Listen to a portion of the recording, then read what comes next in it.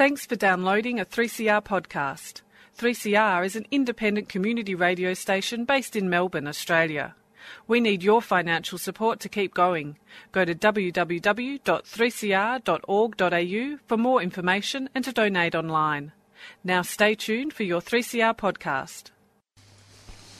There is a place where time stands still, where nature is harsh and demanding, where only the quick and the strong and the deadly can survive. This place is no place for civilized man. I want my land. Kick it in the guts, Barry. Far away from my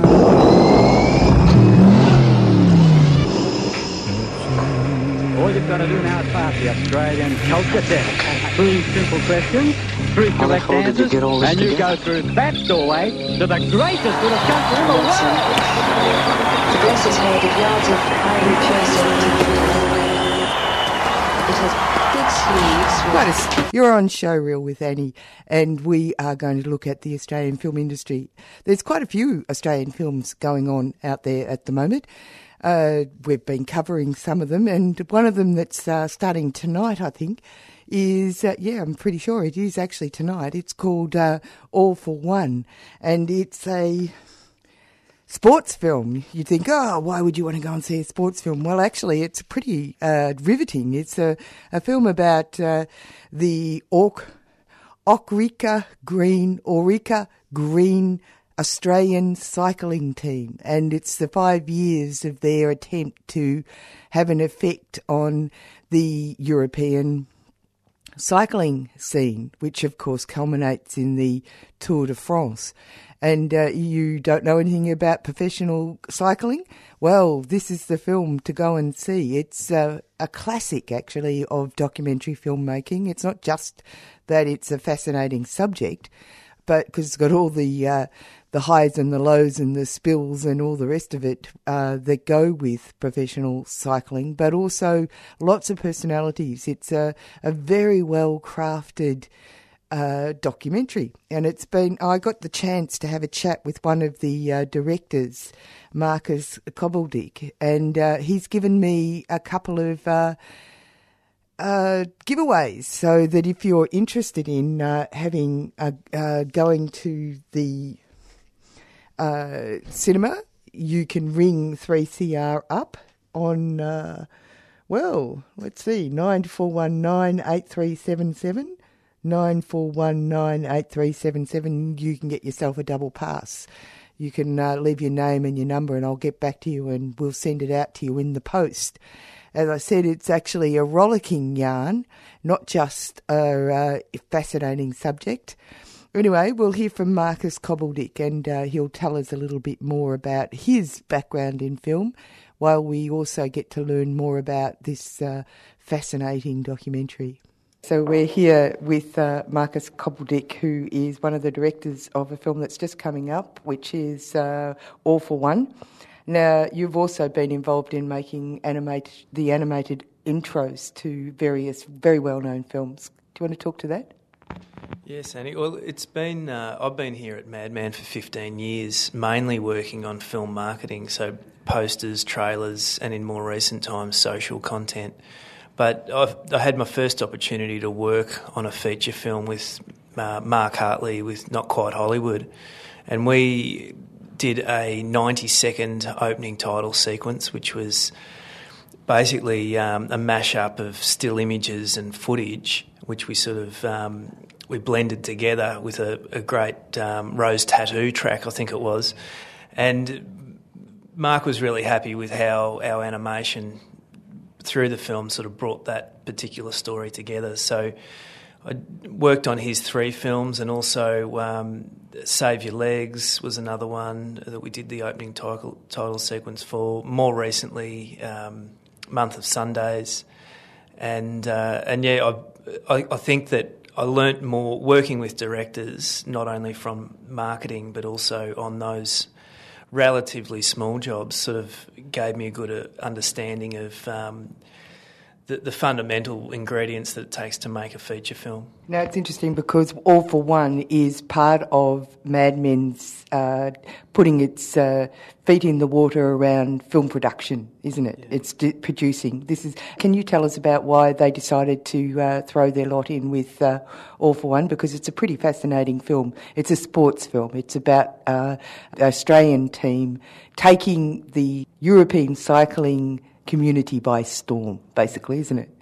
Yeah, it's got a lot of themes in it, including sort of mateship and also themes regarding. We're very lucky in our interview process that we had interviewees who were willing to allow themselves to be vulnerable and also share a lot of stories that aren't publicly known, and I think they were quite brave in doing that. But just rewinding back to how the film came about, I made a film called Fairless, which was in MIF 2 years ago, and that was about a guy who I grew up with in the dairy farming community outside of Shepparton. And Steve represented Australia at the Seoul Olympics back in 1988, and he retired from cycling and made a comeback years later and re-established himself, even as a 50-year-old, as one of the best cyclists in the country. We followed him over to Slovenia, where he competed in his first World Masters Games. And Shane Bannon was an interviewee in that film, and he's also the general manager of Orica Green Edge. Shane was Steve's ex-coach when he was at the Olympics. So Shane saw the finished product at about the same time as Dan Jones, the Green Edge social media content creator, was looking for a production company to partner with. So we were lucky to be in the right spot at the right time, and Dan came to us with 4,000 hours of footage, which had been shot over 5 years. And I was, being a cycling fan, I'd seen a lot of those backstage pass episodes that he'd put together. It was well over 400 by the time that he came to us. So I was familiar with the material and with the characters.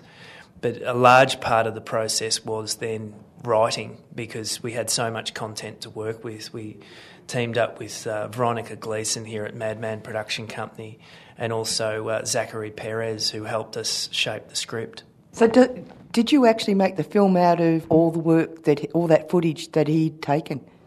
Largely. I mean, it was a combination of, the 50 interviews that we conducted, Dan's existing backstage pass footage, but also one of the most expensive ingredients was the race footage from the broadcasters. And there's a company in France which charge roughly $2,500 Australian dollars per minute. So a lot of the budget went into that. But we were fortunate in that we had some good in-moment footage, including which he must have taken.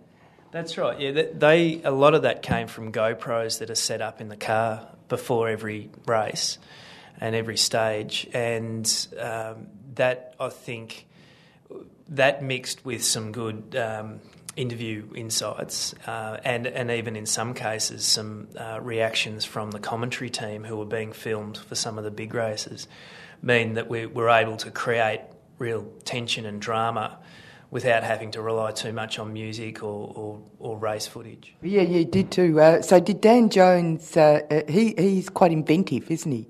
Yeah, he's had to be very inventive on a small budget, and when he was first employed with the team, Jerry Ryan, who's the team's founder, said to him, even though we're essentially a pro cycling team, don't forget that we're in the entertainment industry.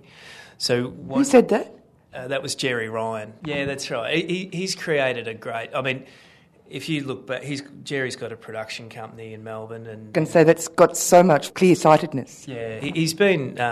He's been one of Australia's biggest manufacturers as well with Jayco Caravans, but he was determined to build this wonderful culture at the team, and I think Dan, what he did well was that he was able to present the riders not as athletes but as people.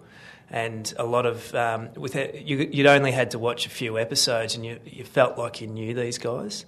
And there was Did they know what they'd been signed up for? Were they happy to do this? I think at first Dan has often said that they weren't happy to have him there because cycling had just come out of a dark era where the trust between riders and journalists was pretty low, and having a camera sort of at that first training camp, you can see it in the footage. There's tension. And he had to work and build that trust with them. And Dan often says that at that first training camp, we've got some really powerful footage of a crash, and he had no trouble filming that at that point because he always knew that he had a doco in mind, even at the very start. But later on with the team, he couldn't film crashes because they were his friends, and out of respect, he wouldn't shoot them when they were in trouble. So it was interesting to see how his role evolved in the team, and I think his role is incredibly important because he's quite a jovial sort of guy. He's not someone you'd usually see in an elite sporting club or team, and he brings riders and staff together, and he's always got people laughing. And when you're laughing, you forget about how hard it is that day out on the road and what's in store for the next day. Well, you came from Shepparton, he came from Sale. I thought that was pretty interesting. Yeah. Dan and I have different ways of working, but we always shared the same vision. We always knew what key ingredients the film needed. We knew that we had to mix up the laughs with the more sombre moments, and we knew that we had a lot of characters to choose from, so we knew that we had to get that balance right. And I mean, some of the nice... Personally, I like the way that the characters evolve and how they work together and their friendships. And I mean, the unlikely friendship of Matthew Heyman, who's a veteran rider, Australian veteran rider, and young Esteban Chavez, the Colombian. I mean, for various reasons, they struck up a strong friendship, and it's what they offer each other. United Struggle Project presents a preview of The Change, revolutionary hip-hop theatre, coming at ya. Showcasing artists from the project, from the West Papua Black Orchid String Band, Black Sisters, Lady Lash, Combat Wombat, Race Rage, Soma, Vocal Boogie, Viv and Robbie, and a load of other amazing talent and yummy West Papuan food. $5 suggested donation, no one turned away. At The Factory in Richmond on the 2nd of September, 6 p.m. Hey, all you mob. Get on down to the factory and be a part of the change.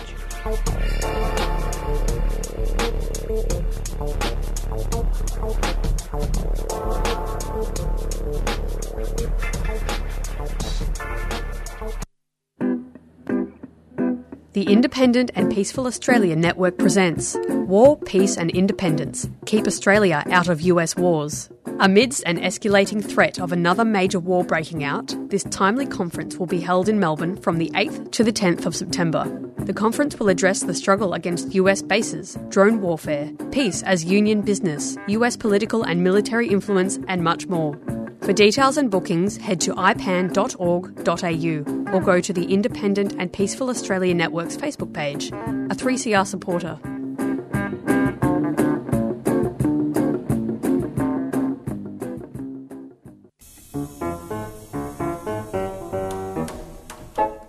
Tune in to On Screen and find out more about what's on the big and the small screen each Saturday, 11am till 12 noon on 3CR.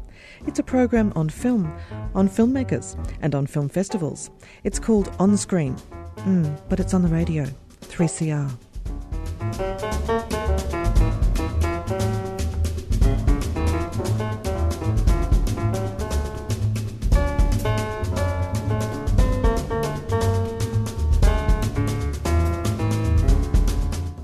I'm Tommy Murphy, screenwriter for Holding the Man.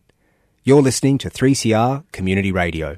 You are. You're listening to Annie on Showreel, and we're highlighting a documentary film that's coming out tonight called All for One. It's a cycling film. It's all about the Australian team Orica Green Edge that took on the European cycling scene, because of course, as it says, you're nowhere unless you're at the top of the European cycling scene.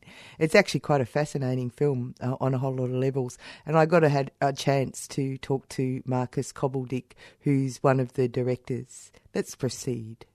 What we're talking about is a documentary called All for One, and it's a film about the Australian team, the Orica Green team, going to Europe cycling to basically climb the summit of all the major events, and it's over 5 years. So you've got the documentary has got its basic format, which is it's got its fundamental, which is 5 years. It's going to go through 5 years and all the deep things that have happened to the team as it grows, and the team development, its dynamics, but it also works very, very well as a classic documentary. Yeah, that's right. It's, as I mentioned before, when you've got in the sports world, it's not particularly within cycling, as I mentioned before, with the relationship between journalists and riders. There's that lack of trust that came out of the doping era. I was surprised on how candid and how relaxed they were in front of camera, and I think a lot of that is because of the work that Dan Jones has done with them. And I can remember the first two interviews that I conducted over at South Africa, the South African training camp, and Swain Tuft, the Canadian, was just the most gentle, earthy, lovely guy who, I mean, he has a line in the film that performance will come when the rest of your life is in line. And he has unconventional training techniques. He uses.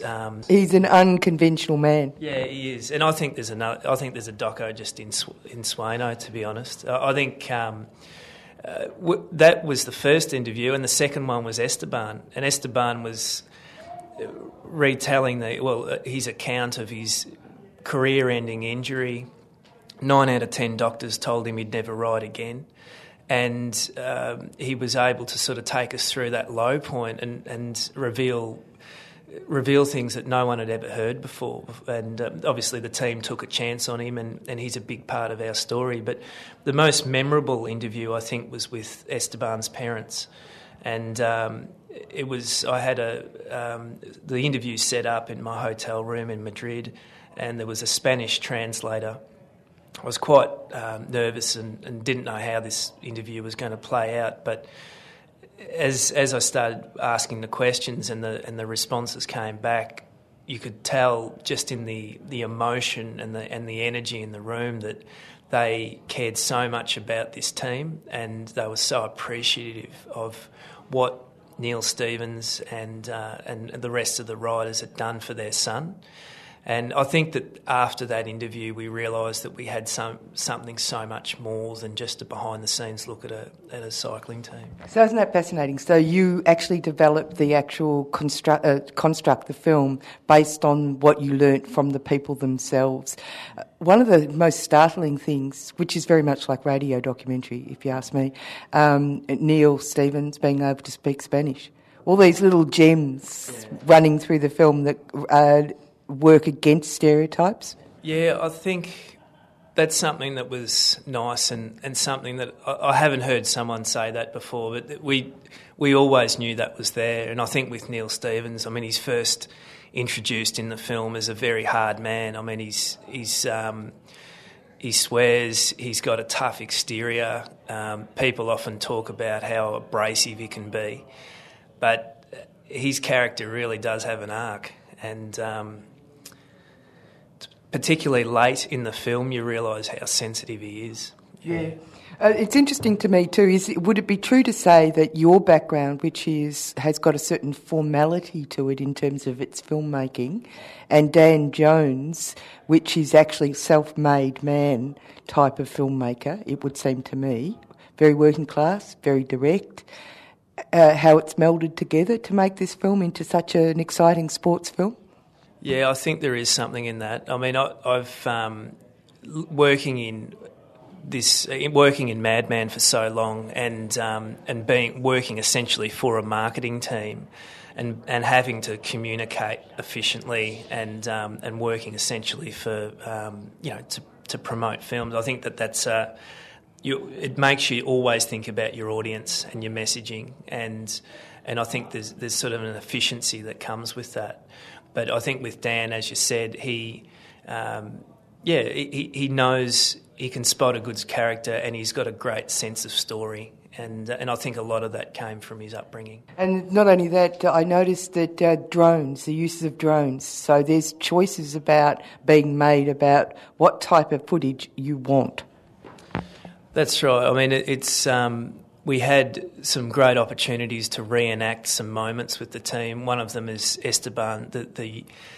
Esteban does a fitness test with the team where they decide if his severe nerve injuries are basically, if they're bad enough to not sign him or to sign him. And I think that we're able to take him into the Dandenong Ranges and do a shoot with drones. And I think that the camera speed and those beautiful aerial shots help sort of add to the moment. We're also able to take a drone over to South Africa and take some shots of the guys doing their team time trial practices. And I think when you see them in the group all lined up in symmetry, it sort of says a lot about where they are in relation to each other, mentally and spiritually as well. It's a very compelling film, actually. Not only does it tell you an awful lot about the sport, and I ride by a bike, but in a very pedestrian way. So, but watching these characters negotiating their machines over what are incredibly difficult, like the cobblestones, that just and the crashes, I winced every time. I'll have to say it was quite dramatic, but you must have just been so. It's like thanking the stars for some of the happy endings. Oh, yeah. I mean, as I said before, when we started the writing process, I can remember being in South Africa and in our hotel room just with Post-it notes all over the walls, trying to make sense of this enormous amount of content. And we, as I said, we got some help with the writing process, but we didn't have an ending. And I can remember waking up one morning and Dan Jones had sent me a text message it was just a photo of Matthew Heyman holding up his trophy, and he said, "I think we've found an ending." And I mean, we were blessed. It was. I think that particular character. I mean, his story. What I can't get over is that his story, having 15 attempts at that race. Even his win wasn't enough to get the front page of the local newspapers here. It was probably the biggest Australian sports story of the year, and at the time it really didn't get off the ground, which is it says a lot about how the sport's perceived in the broader community. Well, it's interesting because I was brought up in a country town and there was the vestiges of the heyday of cycling. It obviously was huge at one stage, and still in my youth there were signs in the country lanes saying "Beware of cyclists," with the little pictures, and it was big, but it's taken a while for it to become big again, right? Yeah, that's right. I mean, outside the Tour de France, it's not largely known by the mainstream. I think that's changing a little bit, but that's one of the fates that the teams suffer. That you can be successful in the start of the season in the Spring Classics, you can be successful later in the year, but if you're not successful in the Tour de France, you're not remembered, and that's a bit of a fate that the team have suffered in recent years as well. One of the we should finish this up, but I'll have to say that there's the character of the team is a very strong element in this documentary, and it is quite different from the European character, the team's character, and the USA's character team. Yeah. Well, that was one thing I noticed when I spent time with the team, that they take their racing seriously, but they don't take themselves seriously. And I think there's a lot of people have told us, mainly international media, that is they think that's a part of the Australian culture and this DNA, even though it's an international team. And I mean, the Aussies really only make up probably less than less than 50%, it's still they got the administration right at the start and built this great culture. But I think that when you see them, again, doing music videos and keeping it light and joking around the meal tables in the hotels, you realise that it is special. And I think that there's a lot to be said about, in any organisation, just being able to focus, to get the job done, but also have a bit of fun along the way and know how to relax at the right times. Now it's a risk, but not big risk, to do a cinema theatrical release. Is obviously there are other places that this film's going to go to. We're releasing on 42 screens nationally, Thursday the 24th of August, and we found out this morning that we've won the Audience Award at MIF, and we're wrapped with that result. We kind of feel like there is, we know the primary audience, being the cyclists, will enjoy it, but we've just been overwhelmed with the response we've got from the non-cycling audience members, and that's really pleasing, because that was what we intended all along, and we just hope that people can get out there and enjoy it and spread the word. Good. Yep, that's right. Spread the word. All for One. And if you want to go and see All for One at the beginning of its theatrical release, you can give us a call on 9419 8377. There are some double passes to give away. We'll send, you can ring us up, give us your name and number, and we will then ring you up and get your address so we can send them out to you. So you don't even have to leave your household in order to get yourself organised for a great film expedition. All for One. Yeah, it's actually a very interesting and quite compelling sports film. And, I'm not actually a great sports film person. So I was very interested in the way it was crafted. It's very, very stable documentary. And it does teach you quite a lot about a scene that you may not know very much about, I'll have to say. And it's very, very interesting indeed. So some other Australian films that are coming up, one that's on at the moment is Killing Ground. That's a very interesting, well-made Australian film. And one that's about to hit the scenes is Ali's Wedding. Ali's Wedding is a kind of... it's also been made by Mad Men, but it's a very interesting film in terms of a feature, in terms of trying to break down stereotypes and... loathing against the local Muslim communities. It's based around a family and a mosque in Melbourne, and it's got Don Honey in it and some new people to the acting scene. Lovely acting there going on, and it's also.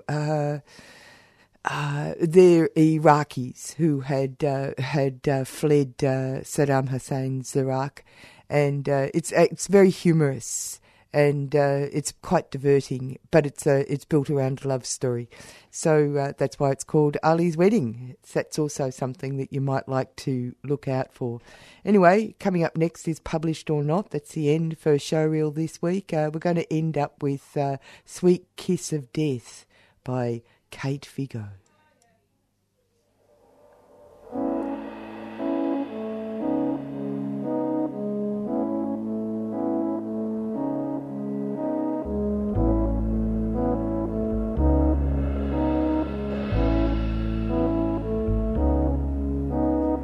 People say she's done for, nothing but a street whore. Say she had a chance but threw it away. She's reminded of it every day.